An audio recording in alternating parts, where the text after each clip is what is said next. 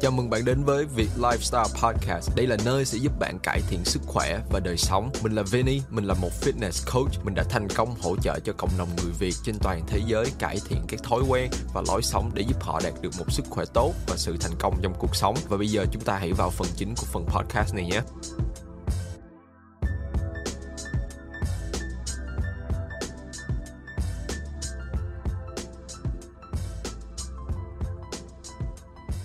Ok, xin chào tất cả các bạn đã quay lại với một tập podcast khác. Trước tiên bắt đầu cái tập podcast ngày hôm nay thì mình muốn cảm ơn các bạn rất là nhiều. Tất cả những bạn đã nghe qua podcast của mình. Thì thật sự cái lúc đầu mình làm podcast chỉ là làm cho vui. Tại vì hồi đó như mình có chia sẻ với các bạn biết là mình rất là thích nghe podcast. Dạo này mình chạy xe đồ này kia mình cũng ít nghe nhạc. Có lúc mình vẫn còn nghe nhạc nhưng mà có những lúc thì mình sẽ thiên về nghe podcast nhiều hơn. Tại vì mình cảm thấy podcast là một điều nó rất là hay. Người ta đã sáng chế ra kiểu như là thay vì coi video thì bạn chỉ cần nghe qua những cái lời nói, những cái bài học và cũng như những cái động lực. Nên mỗi buổi sáng hay là mình đi tập gym trên đường chạy về nhà, buổi sáng thì mình hay nghe podcast, kiểu như nó set một cái tone ở cho cái ngày của mình, kiểu như nó tạo một cái điểm bắt đầu rất là tốt, rất là dồi dào năng lượng và đầy động lực cho cái buổi sáng của mình để mình có thể bắt đầu cái ngày của mình. Thì mới nãy mình vô tình vào trong cái app mà mình hay up cái podcast của mình thì mình coi qua những cái thông tin, những cái số lượng người nghe, số lượng review và download podcast, mình thấy cũng khá một lượng những bạn nghe qua. Nói chung là tổng cộng từ hồi tháng 3 tới giờ, hình như tháng 3 là cái tháng 3 hay tháng 4 gì đó là cái lúc mà mình đăng cái tập podcast đầu tiên. Thì lúc đó đến bây giờ thì khi mà mình mở lên thì nó cho mình thấy là mình có 1.500, 1.500 người stream. Thì mình không hiểu nó là như thế nào, mình sẽ tìm hiểu sâu thêm về những cái thông số này. Tại vì như mình nói, mình làm podcast không phải về để kiếm tiền hay là về một cái lợi ích riêng nào đó. Mình làm podcast bởi vì mình yêu thích cái việc làm podcast này và cũng như muốn dùng cái giọng nói, cái lời nói của mình để chia sẻ cái động lực và cũng như chia sẻ những cái kiến thức thật là hay cho các bạn nghe qua. Đặc biệt là những bạn mà không thể coi YouTube của mình hay không coi những cái video của mình, hay là muốn kết nối với mình nhưng mà trên đường chạy xe, hay là muốn nghe một cái gì đó nhưng mà không muốn coi video, vừa chạy xe vừa coi video thì nó cũng hơi nguy hiểm một tí xíu. Thì thông qua cái podcast này thì mình có thể truyền những cái kiến thức, những cái động lực này đến tai các bạn. Thì một lần nữa mình rất là cảm ơn các bạn trong khoảng thời gian qua đã nghe cái podcast này của mình. Và thay vì ngồi nghe nhạc trên đường chạy xe đi học đi làm của bạn thì bạn bật cái kênh podcast này của mình và nghe những cái sự chia sẻ, những cái lời khuyên, những cái kiến thức từ mình. Thì mình rất là trân trọng các bạn vì điều đó. Thì cái chủ đề cho cái tập podcast ngày hôm nay sẽ là bạn không có cần phải hoàn hảo để bắt đầu, nhưng mà bạn phải bắt đầu để có thể hướng tới cái sự hoàn hảo đó. Thì cái điều này nó áp dụng cho rất là nhiều thứ, có thể là trong cuộc sống của bạn, trong cái việc mà bắt đầu lập sự nghiệp của bạn, hay là thậm chí là cái việc tập luyện, cái việc theo đuổi một cái mục tiêu fitness nào của bạn. Thì ví dụ nói về việc theo đuổi cái mục tiêu fitness của bạn, ví dụ như bạn đang muốn bắt đầu bước đến phòng gym, bạn đi tập gym, nhưng mà trong đầu bạn cứ nghĩ là hiện tại mình chưa thực sự có một cái body đẹp thì làm sao mà mình có thể bắt đầu đến gym. Thì hồi trước mình cũng đã từng có những cái suy nghĩ này, và cũng như là mình biết hiện tại sẽ có rất là nhiều bạn vẫn còn cái suy nghĩ sai lầm này, kiểu như là cảm thấy là mình không có một cái body đẹp thì mình không nên đến với phòng gym, mình phải tập ở nhà trước, hay là mình phải làm như thế nào đó để mình có một cái body thật là chuẩn trước rồi sau đó mình mới đến phòng gym. Thì nghe qua nó hơi vô lý một tí xíu, là tại sao là bạn chưa có tập thì làm sao mà bạn có được cái body đẹp được, đúng không? Nhưng mà thật sự có một số bạn vẫn còn có cái suy nghĩ này. Nếu hiện tại bạn đang nghe tập podcast này và bạn đang có cái suy nghĩ đó thì gật đầu một cái khi mà bạn đang nghe cái này nè, để cho mình biết là bạn đang có cái sự đồng cảm giống như mình và những điều mà mình đang nói sẽ là đúng. Có rất là nhiều người cứ nghĩ là mình phải có một cái điểm thật sự là hoàn hảo và theo đuổi một cái sự hoàn hảo trước khi bắt đầu một cái quá trình nào đó. Khi mà đến với phòng gym thì bạn cứ nghĩ là ok, trong phòng gym sẽ toàn là những cái người có body đẹp, những cái người có body như là model rồi này kia. Thì để cho bạn có thể bước đến phòng gym thì bạn phải là một trong những số đó, bạn phải có cái body đẹp sẵn rồi bạn mới được đến phòng gym. Thì cái đó là một cái suy nghĩ rất là sai lầm, tại vì từ đó tới giờ không ai ra cái định luật là bạn phải có body đẹp trước khi mà bạn đến với phòng gym. Và vì những cái suy nghĩ này nó làm cho bạn trở nên tự ti hơn, làm cho bạn sợ sệt khi đến phòng gym. Đó cũng là lý do tại tại sao khi mà bạn hỏi một số bạn nữ khi đến phòng gym thì một số bạn nữ sẽ khá là ngại khi đến phòng gym, khá là sợ đến phòng gym. Ngay cả bạn nam cũng vậy, nhưng mà số lượng bạn nam sợ đến phòng gym hơi ít một tí xíu. Nhưng mà mình biết vẫn có một số trường hợp, tại vì mình làm việc với rất là nhiều bạn học viên trong team mission của mình, và mình cũng từng nghe qua nhiều cái câu chuyện khác nhau. Có một số bạn chia sẻ với mình là tại không muốn đến phòng gym tập bởi vì cảm thấy bản thân mình chưa thực sự hoàn hảo, sợ người này nhìn ngó, sợ người kia judging, sợ người kia người nọ nói này nói ra nói vào, làm cho những cái bạn này không có được cái sự tự tin đến với phòng gym. Thì thật sự là mình muốn chia sẻ cho các bạn biết luôn là ở trong phòng gym nó không có đáng sợ, nó không có ghê gợn như các bạn đang nghĩ đâu. Hoặc là thậm chí là những cái người tập trong phòng gym cũng vậy. Có thể là bạn thấy một số ông hay một số anh nào đó có body siêu bự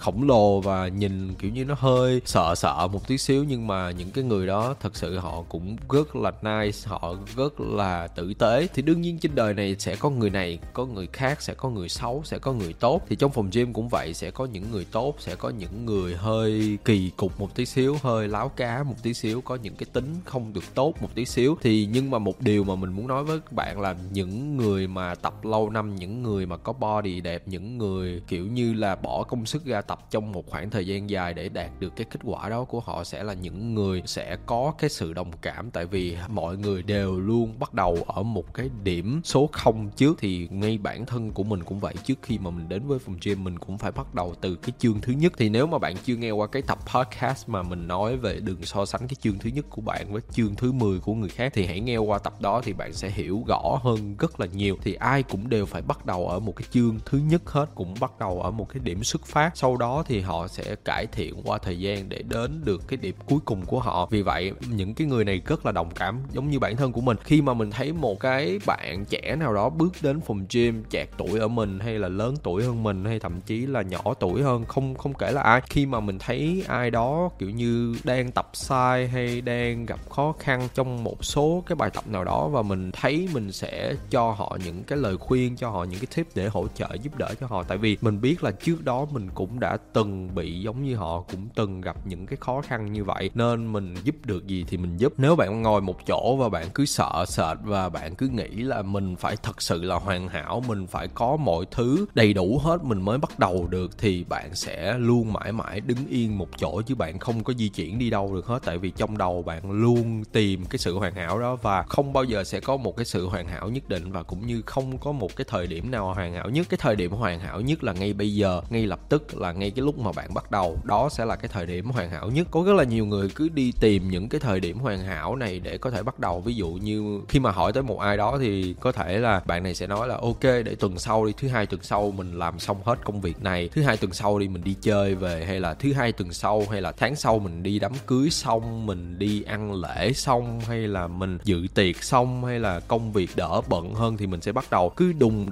đẩy cứ dồn về sau, cứ đợi tới cái thời điểm hoàn hảo đó thì sẽ không bao giờ có thể bắt đầu được. Và bạn cứ nghĩ đi, hiện tại bạn đang ở chương thứ nhất, bạn đang ở cái điểm xuất phát, thì bạn cứ ngồi bạn chờ đợi, bạn cứ chờ đợi cái sự hoàn hảo đó, thì bạn sẽ mãi mãi dừng chân tại cái chương thứ nhất, tại cái điểm bắt đầu đó. Còn một cái người khác, người ta không có đợi cái thời điểm hoàn hảo đó, người ta không cần phải bản thân hoàn hảo nhất để bắt đầu, họ bắt đầu ngay lập tức. Có thể là cái tiến triển của họ sẽ chậm bởi vì họ không hoàn hảo, đúng không? Mình sẽ vừa học vừa làm, thì cái người này có thể là bước tới cái trang tiếp theo. Ví dụ như đang đọc cuốn sách đi, bạn cứ tưởng tượng đang đọc cái cuốn sách, bạn đang ở cái trang đầu tiên và bạn cứ đợi cái sự hoàn hảo này hoài thì bạn sẽ mãi mãi ở cái trang đầu tiên. Còn cái người này, người ta bắt đầu, người ta lật qua trang thứ hai nè, người ta đọc từ từ, có thể cái tốc độ của họ lúc bắt đầu nó hơi chậm một tí xíu. Trang thứ hai, trong trang thứ ba, trang thứ tư, nó chậm mỗi ngày. Nhưng mà khi mà họ đã tìm ra được cái chìa khóa rồi thì bắt đầu là trang thứ 10, 15, 20, 30 và họ xong hết cái chương thứ nhất của họ, và quay lại nhìn vào bạn thì bạn đang vẫn ở cái trang đầu tiên và chưa có lật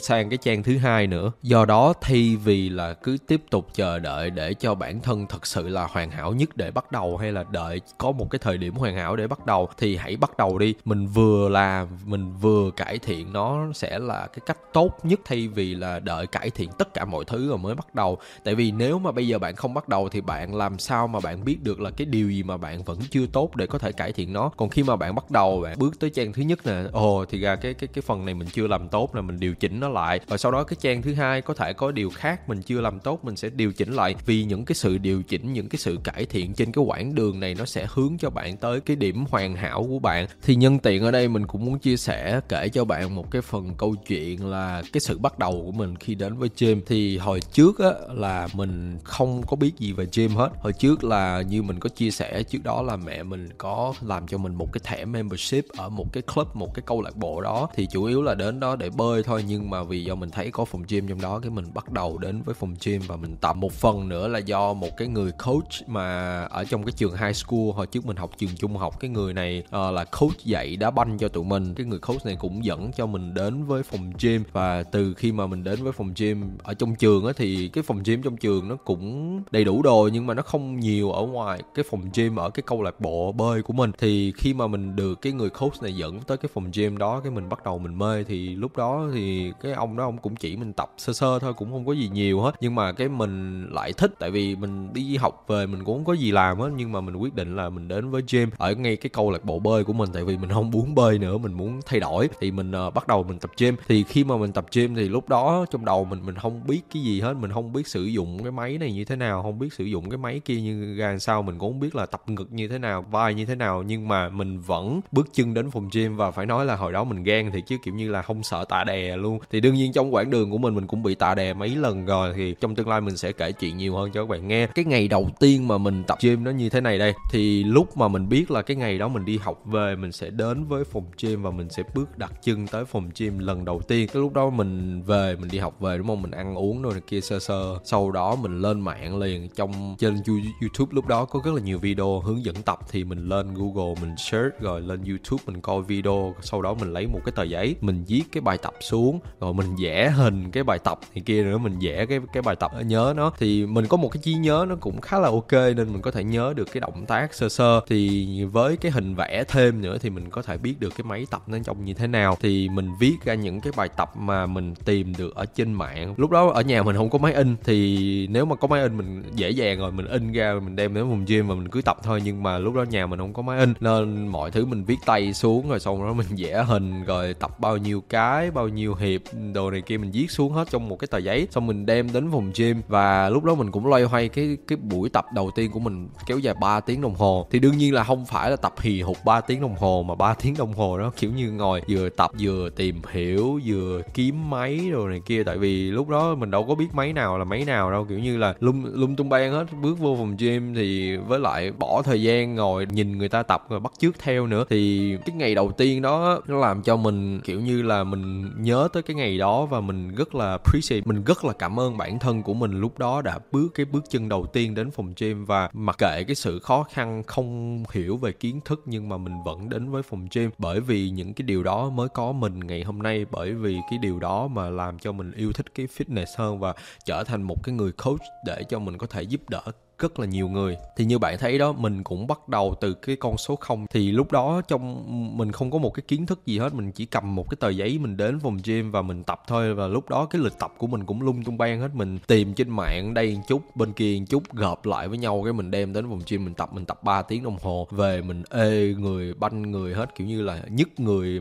Buổi tối mình ngủ không được luôn, bởi vì mình tập quá là nhiều đi. Mà một phần nữa là mình tập cũng sai động tác này kia rồi, thì nó cũng không đúng. Và mình cũng không biết cái cách là để ăn uống như thế nào, nên lúc đó mình ăn không đủ chất đồ này kia, cũng nhiều thứ lắm. Nhưng mà mình cải thiện nó qua thời gian. Thì khi mà mình tập xong ngày thứ nhất, cái xong ngày thứ hai mình đi về nhà, cái mình nhớ lại ok, cái ngày thứ nhất cái bài tập đó mình thấy ở trong phòng gym mà mình không biết dùng. Về nhà mình sẽ lên mạng mình tìm cái cách để tập cái bài tập đó, để ngày thứ hai hay ngày thứ ba mình quay lại phòng gym, mình vô cái máy đó lại, mình sẽ tập nó đúng hơn. Thì vì những cái sự cải thiện nho nhỏ này, 1% qua mỗi ngày cải thiện 1%, thì nó gộp lại nó sẽ là một cái sự cải thiện lớn. Nếu mà bạn không bắt đầu thì làm sao bạn biết được là mình cần cải thiện ở cái điểm nào? Thì nếu mà bạn không bắt đầu thì làm sao bạn có thể cải thiện từng chút để gộp lại có một cái sự cải thiện lớn được, đúng không? Nói về cái sự nghiệp, cái công việc nó cũng y chang như vậy. Nếu mà bạn muốn muốn lập nghiệp cho một cái công việc nào đó bạn yêu thích. Ví dụ như bây giờ bạn muốn mở một cái shop nào đó, thì nếu mà bạn nghĩ trong đầu là bạn muốn mở một cái shop thật là bự, thật là lớn, gọi là đỉnh nhất, lớn nhất ở trong cái khu phố của bạn, thì cái đó là một cái sai lầm rồi. Trừ khi mà bạn có vốn sẵn, bạn có kinh nghiệm sẵn rồi, bạn có sự giúp đỡ thì ok, thì cái đó mình không nói. Còn những bạn nào chân ướt chân ráo mới bước chân vào cái sự nghiệp này, hay là cái công việc mà bạn đang muốn làm, bạn làm mới hoàn toàn, bạn vẫn đang trong cái quá trình gọi là tích lũy kinh nghiệm, mà bạn đã nghĩ tới cái việc là phải có một cái tiệm hoàn hảo nhất, phải có một cái sự hoàn hảo nhất để cho bạn có thể bắt đầu cái sự nghiệp đó, thì cái đó là một cái sai lầm. Nếu mà từ đó tới giờ bạn không có một cái kinh nghiệm nào trong cái công việc mà bạn đang làm hiện tại, hay là trong cái sự nghiệp, trong cái mục tiêu mà bạn đang theo hiện tại, và bạn nhảy ra bạn mở một cái chỗ siêu lớn siêu to, thì làm sao mà bạn quản lý được? Bạn chưa có cái kinh nghiệm quản lý cái chỗ nhỏ thì làm sao bạn có cái kinh nghiệm quản lý cái chỗ lớn? Có thể có một số người kiểu như gọi là nhân tài, kiểu như là họ mở cái chỗ lớn ra và họ có thể thành công được, hay là họ từ bước chân đầu tiên họ không gặp một cái sự thất bại nào, thì những cái trường hợp đó nó cũng khá là ít. Thì ai cũng vậy, cũng phải lên xuống, up down, kiểu như lên xuống cải thiện qua thời gian mới có được cái sự thành công vào cuối cùng. Do đó nếu mà bạn chỉ ngồi ở một chỗ và bạn chờ cái sự hoàn hảo đó đến với bạn, thì mình muốn báo cho bạn biết là sẽ không bao giờ có cái điều đó xảy ra đâu ha. Kiểu như giống như bạn đang ngồi há miệng chờ sung vậy đó, kiểu như là bạn không làm mà bạn muốn có ăn, bạn muốn mọi cái sự hoàn hảo đến với bạn, sau đó bạn mới bắt đầu. Giống như là bạn đang muốn lập nghiệp mà, hay là bạn đang muốn mở một cái shop nào đó, nhưng mà bạn đang chờ đợi có một cái số tiền nó rơi từ trên trời xuống để cho bạn làm những cái điều này, đúng không? Thì nghe nó cũng rất là vô lý. Ví dụ ha, mình lấy ví dụ, nếu mà mình muốn mở một cái shop hay mở một cái sự nghiệp, lập nghiệp một cái vấn đề nào đó nho nhỏ, thì mình sẽ tìm cái công việc nào đó làm thêm, hay nếu mà về cái phần chi tiêu, về cái phần kinh phí mình không có đủ, thì mình sẽ tìm cái công việc nào đó làm thêm để mình có thể tích lũy cái kinh phí. Khi mình có kinh phí, mình bắt đầu mình dồn kinh phí vô cái công việc hay là cái sự nghiệp, cái mục tiêu mà mình đang muốn theo, và mình sẽ làm nhỏ nó trước, từng bước một, sau đó mình cải thiện nó qua thời gian, rồi sau đó mình sẽ có thể dùng cái kinh phí, dùng cái sự lợi nhuận của cái công